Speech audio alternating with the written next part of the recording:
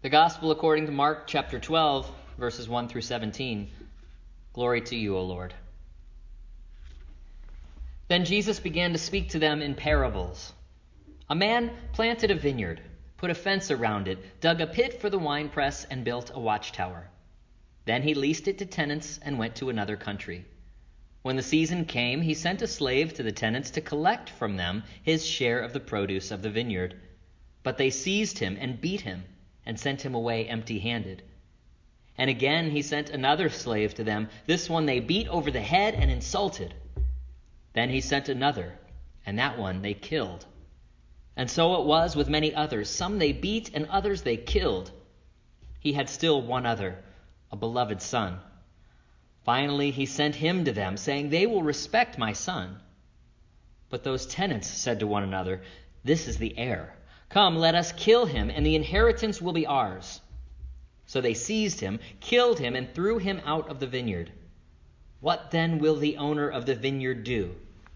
He will come and destroy the tenants and give the vineyard to others. Have you not read this scripture? The stone that the builders rejected has become the cornerstone. This was the Lord's doing, and it is amazing in our eyes. When they realized that he had told this parable against them, they wanted to arrest him, but they feared the crowd, so they left him and went away. Then they sent to him some Pharisees and some Herodians to trap him in what he said. And they came and said to him, "Teacher, we know that you are sincere and show deference to no one, for you do not regard people with partiality, but teach the way of God in accordance with truth. Is it lawful to pay taxes to the emperor or not? Should we pay them or should we not?" But knowing their hypocrisy, he said to them, "Why are you putting me to the test? Bring me a denarius and let me see it." And they brought one. And he said to them, "Whose head is this, and whose title?" They answered, "The emperor's." Jesus said to them, "Give to the emperor the things that are the emperor's, and to God the things that are God's." And they were utterly amazed at him. The gospel of the Lord. Praise to you, O Christ. You may be seated. Grace and peace to you from God our Father in heaven and the Lord Jesus. Amen. This week has been a blur of activity. It's been one of those weeks that felt like a whole month or more. Friday, after our morning Bible study and making phone calls, getting schoolwork done at home, a mostly normal Friday in our house, we were taking it easy and waiting for the sun to come out after the rain. And Ivy and the kids and I took a walk up the street and around the block. And we saw the weeds growing tall in many of the neighbors' yards. They'll be burned up as the sun gets hot in a few weeks. We checked in on the people we love. We had dinner together. We watched movies. We are aware of the privilege it is to have a safe place to go, food to eat, and people to care for us. It was good to be a little bit unplugged, though, if just for a little while. The news has overwhelmed so many of us with ever-changing reports from elected officials and healthcare experts and local leaders on this rapidly spreading coronavirus. We struggled to know if we should remain open for worship here. Meanwhile, Danny and Mary and all of us were working hard to keep the place clean and safe for those of us who use the building. And I've been checking in on church members and families, and while most seem to be doing well, there are those who have opted for the recommended social distance out of concerns for their health and the health of others. I hope you've heard me say, if you are experiencing any symptoms at all, stay home, stay safe. We'll be here praying for you and with you. It's also cold and flu and allergy season. It's just a mess. This is certainly a great time to reach out to one another with a phone call. Check in on each other. If you know of someone who's in need of help, call me, call the church office. Let us know. We have people that want to help. We are here to help. It's been a little bit scary, and some are awash in panic, and they're spending the time in stores hoarding supplies. It's a good thing to be prepared, but not at the expense of our neighbors. Amen? Events have been canceled. Sports played in empty stadiums, and mixed messages from those in power seem to complicate things all the more. So many of us have nowhere to go and are unsure of what to do with ourselves. But the one thing we know to do is to gather and worship. One thing we do when we don't know where else to turn is to turn to the Word. And you can't hoard Jesus. There's plenty for everyone, plenty to go around. So we turn to the Word today and we get this difficult parable. 2 weeks ago, if you were here, we heard Jesus talking about what it takes to inherit eternal life. For human beings, it is impossible. But for God, nothing is impossible. Last week, we heard a story of serving and healing in blind Bartimaeus. And we're jumping ahead a little bit in the narrative today. Jesus has already entered Jerusalem. He's overturned the tables in the temple, and the chief priests and the scribes and the elders have questioned his authority. So today we get the story that I want to say is about giving to God, this parable of the wicked tenants. So Jesus is talking to the religious rulers in this story. These tenants were occupying a vineyard. And when the owner, this absentee owner, came to collect his share of the produce, they beat up and they killed the servants sent to gather what was rightly owed. They didn't want to give up anything to this absentee owner. In their greed, they even murdered the owner's son. Jesus tells this story to these important people, ones who knew the law, they knew the rules, they would know the reference too. And if you hear this, you'll get it. But this story of a vineyard would have reminded the people of Isaiah chapter 5, this story of a vineyard. They might as well call it the parable of Israel, because everybody knew Israel was the vineyard. They are the vineyard. So I guess then it stands to reason the landowner is God. But if that's true, then we start to notice that, well, the landowner is absent and keeps sending these servants to get beat up or killed. That doesn't seem really wise. Are those supposed to be the prophets? I guess. And then, of course, we hear that even the beloved son is killed. But how can these tenants think that that would mean they would inherit the land? That's not the way it works. And over the years, over the decades and centuries, one way that this parable has been taught leans toward an understanding that is anti-Semitic, that condemns the Jewish people for not recognizing the Son, Jesus, and killing him just like these wicked tenants. Understand, that is not the point of this parable. That is not what this is about. But it is a messy parable that we wrestle with, that we struggle in, and it leads to more questions than answers. So we're gonna think about this a little bit. Why would these tenants act this way in the first place? Well, I have to imagine that they were afraid. These tenants were afraid of losing what they had. They had this vineyard. They had the produce of the land. And those religious leaders in Jerusalem, they might have been afraid too. They might have been afraid of losing their authority. Things were a little up in the air at their time too. They were locked into this system that they couldn't or wouldn't change on their own. We get afraid too. We feel that now maybe. We cling to what we know, what we can control when people are getting sick, when things are uncertain, when the times are anxious.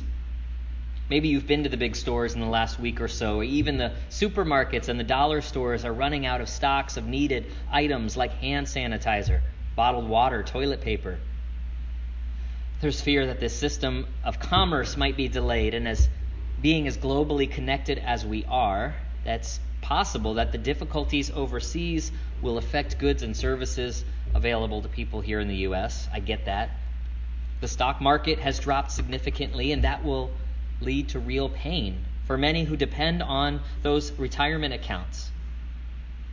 Consumer confidence, the opposite of anxiety, has a great effect on our financial systems. And we're not feeling real confident right now as a world. This world we live in is changing by the day. And if you're worried about that, no, you're not alone.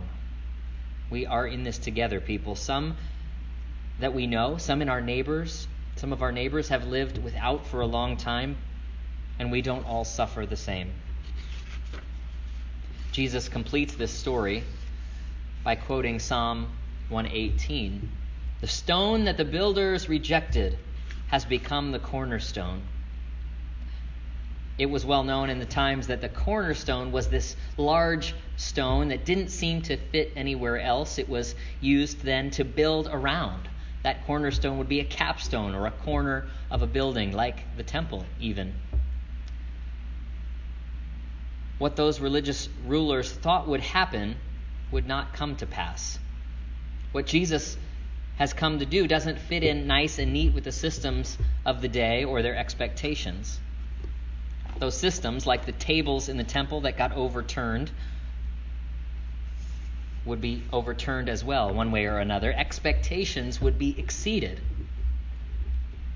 And Jesus is in Jerusalem, remember. 3 times he's told his disciples that he's going to be killed, and 3 days later will rise again.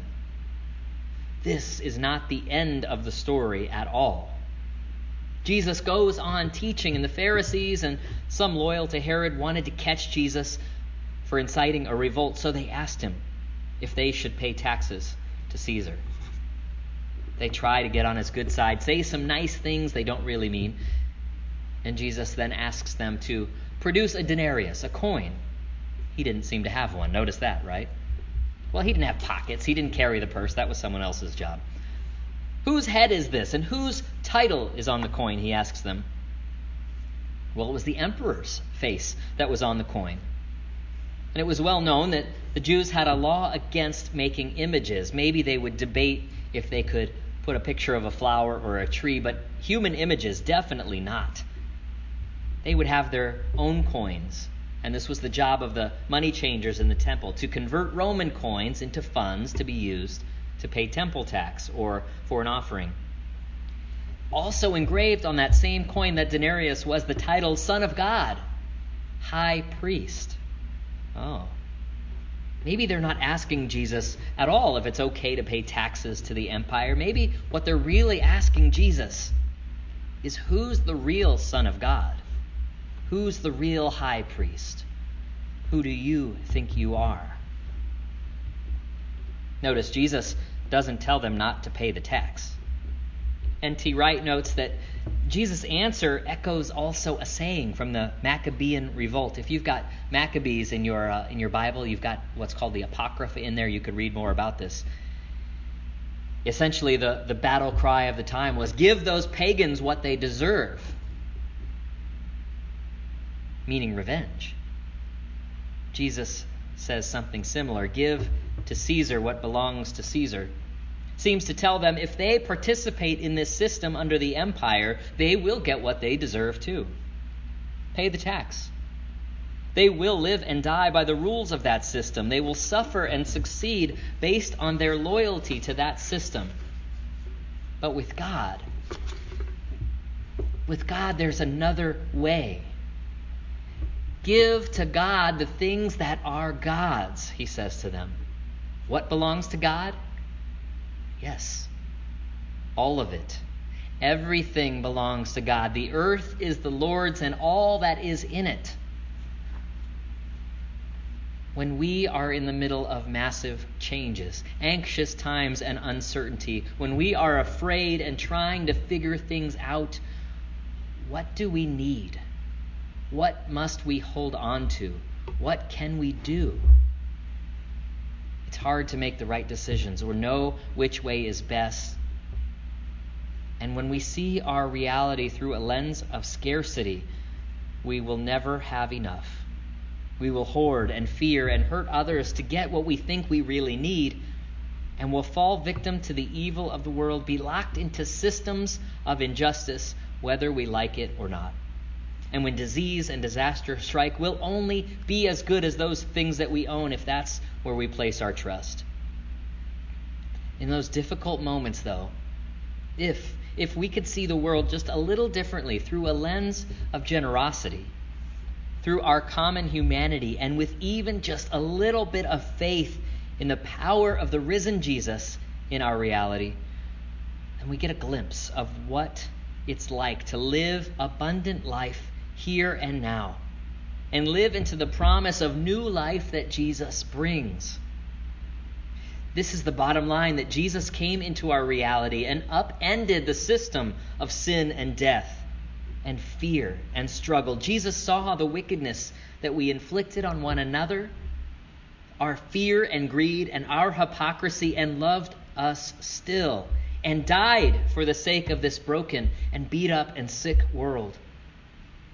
As once claimed in baptism, we are given this Spirit That we might drop that mentality that says what's mine is mine and live for something other than ourselves. Be willing to give it all back to God, to care about the needs of those around us, to give our very lives that others would know the love and peace and healing in Jesus Christ. And right now, this abundant life looks like not shaking hands. Flash a peace sign or the Vulcan symbol, live long and prosper. That's what we want, right? Right now, this abundant life looks like an empty stadium. It looks like sending a meal to a neighbor who is alone or grieving. It looks like sharing what we have when others don't have enough. It looks like putting down the phone and logging off social media and turning off the news to play a game or chase a kid or teach someone something new.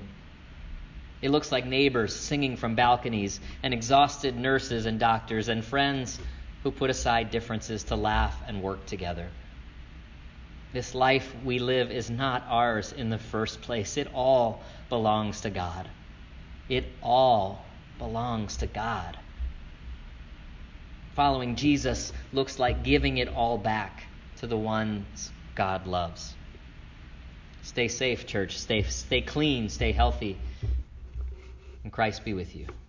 Amen.